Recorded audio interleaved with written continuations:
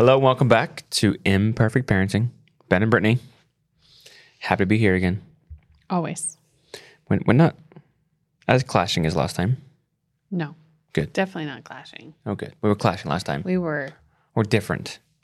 Our personalities were ineffective, our clothes. So Every time I say different, I think of your mother. When you first got to Australia, It's true. 17, visiting my family, and you called her and you said, they're weird here. She said, Brittney, they're not weird. They're just different. Not like your family. I wasn't calling your family weird as much as just The country. Australians. Yeah, we are. We're weird. The nationality Weird of breed of people. Yeah. I think I was shocked at how different the grocery store was, or the gas station, petrol station. The restaurants, I mean, even getting coffee felt different. So, Cuppa. sure, that. Are the options, I'm like, what is a vanilla slice? A vanilla slice of what? What am I getting a vanilla slice Okay, of? we can't talk about Australian food. Okay. Sorry. Gonna get me hungry and sad. I just remember thinking, what are Meat these pies. words and what does that mean? A meat pie? I'm going to eat meat in a pie? Is it sweet pie? I took Brittney to an Aussie rules football game, Australian football. Yes. She was probably the loudest That is cheerer exaggeration. in our section. I was allowed to have your family. It was that's for fantastic. Sure. And that's just Cheering how for I am. my team. And here we are. Nothing's He married changed. me because of it. All right. I don't know how we got on Australia, but I'm happy we did. Or meme. Get to the meme. Okay. So it is a little baby who, there's two shots of him. The first one, he's got his hand on his face a little bit like he's thinking about something. And the other face is absolute guilt of, yes, that just happened. But not in like a bad sense of guilt, but like as in a prideful sense of guilt. Like I violated something and I'm okay with it. So first image, hand on his face, thinking about something. It says, poop before or after diaper change. And then you go to the other face where he's completely happy with his decision, or during. Yes. Every parent understands that one for sure, too. It's true. Oh, my goodness. I think the most complicated diaper change is always the boy. Really? Yes. Okay. Because you just could let it wording out whenever. Like you had to be ready, aim. Oh, here it comes. The moment Cover. he was born, Yes. he did his first poop.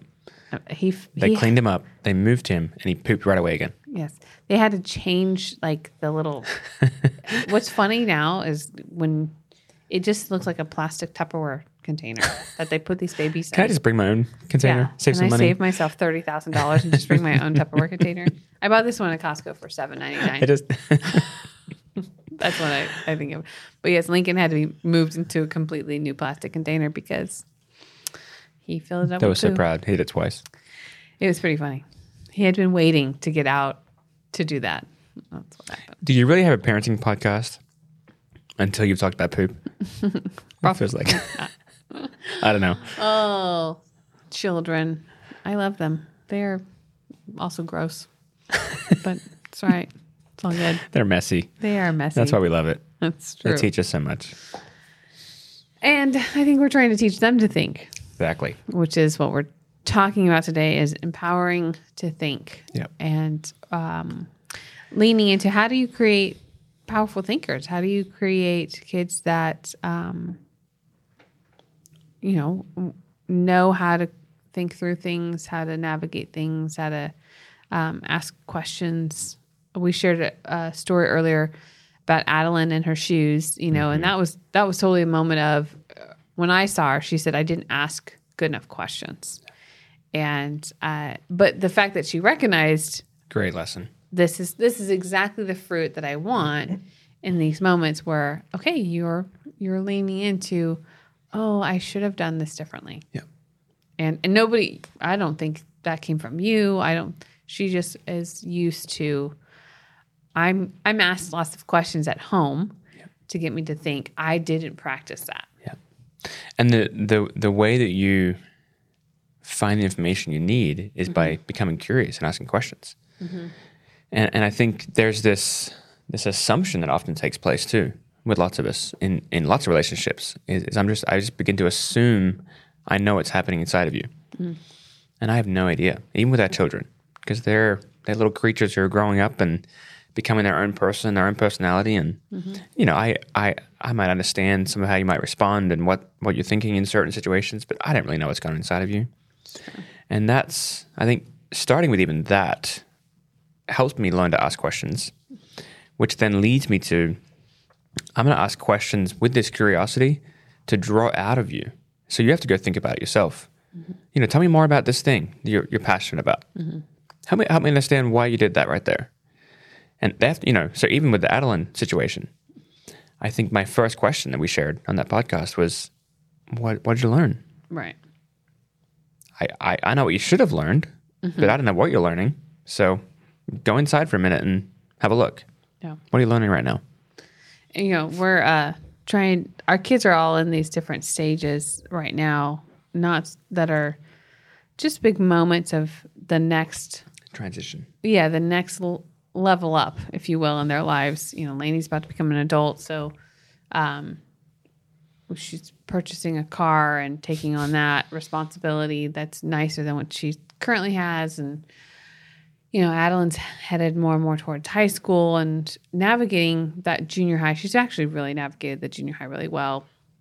And I think Lincoln's navigating some of his own stuff just as he's growing out of that elementary and into the... He's right on the precipice. Right on that teen. He's right in there. It's just so funny to watch. But all of the fruit that we're seeing here came from asking lots of questions down here. Yep. That's what it feels like. Is we planted the seeds of when you hit your brother, how do you think that makes him feel? Yep. When you tell mommy that you don't have reading and that you didn't do any of your reading for the whole year, and now you have to read the whole book over summer, how does that feel? It's just these questions. How does that feel? Depending on the situation, the other question we would ask is, what do you need from me? Mm-hmm. And because that's the other thing I think parents jump in and assign is the need that their child has that I need to fill. Well, it might not be the right one because we will assign the responsibility to ourselves instead of assigning it to our kids. So what do you need from me? I don't know. Okay. Well, when you know, come find me. Yeah. One of the ways that conversation with Delaney has gone many times is I'll say, do you need anything from me? What do you need from me? And she'll say, no, nothing. No, I'm good. Mm-hmm. And I'll come back to her and say, is that because you're not going to tell me? Or you're not sure right now? Because one of the things we know about her is she doesn't want to create inconvenience and a demand on the relationship. Mm-hmm. And it's just her personality. Yeah, which I understand, and I'm probably wired closer to that than you are. And yes, all of our children are wired more like you than me. That is how they've all come out, even though they were inside of me. I'm gonna leave that right where it is. I'm sorry. I just thought I'd have at least one. Nope. It is interesting. I mean, even how Delaney looks. Someone told me the other day she looked more like you growing up. She's starting to form into Brittney more. Yeah. Just have it. Just take it. Okay. Just receive. I'll take it. But I just think even with Delaney, honey, you do have needs. Mm-hmm. And that's been part of this is I need you to go look what it is. I'm going to help you. We can help you find them. But dismissing and pretending you don't cannot be an option. Hey, it's Brittany here. I'm normally on the Kylo Show, yes, but I wrote a book. I wrote a book for parents, but I talk a lot about moms. So if you're listening to this and you're a mom who's frustrated, who feels like you're failing, who feels hopeless in this game of parenting that we're in, I want to invite you to read my book. It comes out Mother's Day this year, and I picked that day on purpose because I know that church is attended the most on Mother's Day. And I've met with so many moms out there that want to do this well. And so do I, which is why I wrote this book. I know that connection is the goal, and perfection just gets in the way. So if that's you, mom, buy yourself this gift on Mother's Day. It's going to be worth it. So I hope that you feel blessed and encouraged by my new book, Imperfect Parenting. You can find it at imperfectparenting.co. And that's a really great point of helping to empower them to think and make space for their needs, because Delaney's a very demanding child, very loud, very intense. But that, as she matured and grew more self-aware, it really, I think her personality, her true personality, morphed and became on display. And now she's like, oh, I don't want to have needs because I don't want to inconvenience people. I'm like, oh, that's not true. No. Let's not do that. So she's done lots of reps, and she's still got lots of reps to go in confronting that thing that wants to creep in. But so much of this is asking the question, which we do often, what do you need? Yep. What do you need? And what do you need to fill if they get stuck? How did that make you feel? What do you think that you're stuck on? Or what are you confused about something? I feel like we just lead with them so many questions all the time because we want them to learn and think about things more than I want to just tell them. Yep. Because if I tell you, then when you need to know how to think, you won't. No thinking required. Because I have told you. Or you're going to replace that telling you what to think with someone else just telling you what to think, which makes powerless people. Yep. We got enough of those. So we need some powerful people. Come on. Which is asking good questions, leading with curiosity, and making space for learning to happen. And the parents for parents. The parents with little kids, I think this starts with lots of choices. Mm-hmm. This is where it starts is, something as simple as red plate, blue plate, pink cup, orange cup. They're like, orange. Oh, wow, good job. You chose, but it requires them to begin to practice making choices that they can own. Mm-hmm. And so I'm having to just practice this simple act of thinking rather than just being told, orange cup. And I'm guilty of, I can just go into told mode because I want it to be done. That's my thing is I want it to be done. So I will just start directing it. And that's where I've gotten in trouble in the past. But what I know is that if I keep just taking over, when they leave my house, they're going to call me and go, can you just take over? Yep. Well, I want to be done. I want to be done with the managing of your life. Oh, no, I created you to be codependent on me because I've done it all for you. Yep. Well, that's not what I want to do. And a lot of times the parents, the questions I get is my child has anxiety when I ask them to make a choice. Well, the hard truth is that you've probably put that to practice because you've not empowered them to do the really low risk things. And even I would be exploring, why are you afraid to make this choice? Yeah. It's just vanilla or chocolate ice cream. Right. What are you afraid of? Yeah, because I don't want the job to have to tell you all the time. Yeah. When that becomes my job, I'm becoming mad at you. I'm not having any fun. No. I asked Delaney the other day, it's gone from, we started with her 10 months old with some of these tools and choices started really early with her. And then, not at 10 months old, but I mean, she was learning her impact on us back then and having to start. I think just the other day I asked her, there's this bill coming up and, we want to help her. She's kind of easing into adulthood. But I asked her, we owe this much for this thing coming up. That's for you. I'd like you to think about how much you would like to contribute to that. And I walked away. And, she's like, okay, like I can pay the whole thing. I said, I'm not asking you to pay the whole thing, but I do want you to think about what you can own there. So she's going to have to deduce some number and, what's my responsibility. And I'm not, she can't really fail here. And she may give a bigger number and I'll say, hey, tell you what, we'll take more of that than you think. But just these little moments, it's grown from red cup, blue cup to what kind of car do you want? Yes. That's where we're at now. Delaney and Adeline are so different like us. Yes. But Delaney says, I just wanted to have good cup holders. We should say the car she had before had crank windows, which are hard to find, guys. It's it should be in a museum, because I remember the first time she It got should be in a museum. she got in your car and you're like, what does this do? The first time That winds the window down. yeah. Back in 2005. Yep. So she asked, I just wanted to have good cup holders and automatic windows. She goes, the rest of it, I don't even I don't care. You guys decide. Where Adeline, I think she's going to be Color. have a Pinterest board Yep. of her car. Lord Jesus, give us What grace. kind of wheels? All of and it. tires? All of it. So they're just different. They're so different in their interests and what they need. But it's practicing, where can I share control and empower you to think? Where can I ask really good questions instead of jumping in and taking over? And where can I do a good job of creating really easy places for you to fail that won't cost a lot, that help build your courage, that failure's not the end of you. Because I think that sometimes just gets the swirl going of anxiety of I will never recover. I'm like, oh, it's not true. One of the resources that we've talked about a couple times on here that I just think we should bring up as much as possible.